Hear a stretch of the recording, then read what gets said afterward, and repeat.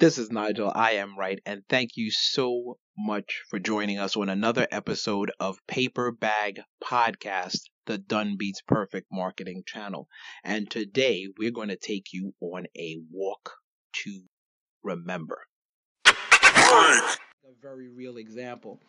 Spent, a fair amount of time with a realtor and a lender, or a broker, a mortgage broker, if you would, and talking about their particular industry yesterday. And that's one that's significantly impacted by all of this, moving from actual house showings to virtual house showings, managing the different components that are now have to be online versus being in person.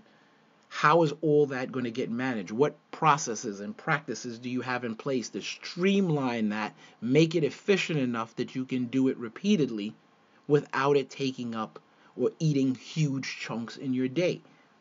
Now, having these conversations with these two professionals and seeing how much they have to go through, be it something as simple as how do I make sure someone is pre-qualified? How do I get them the right information they need to help with their decision making?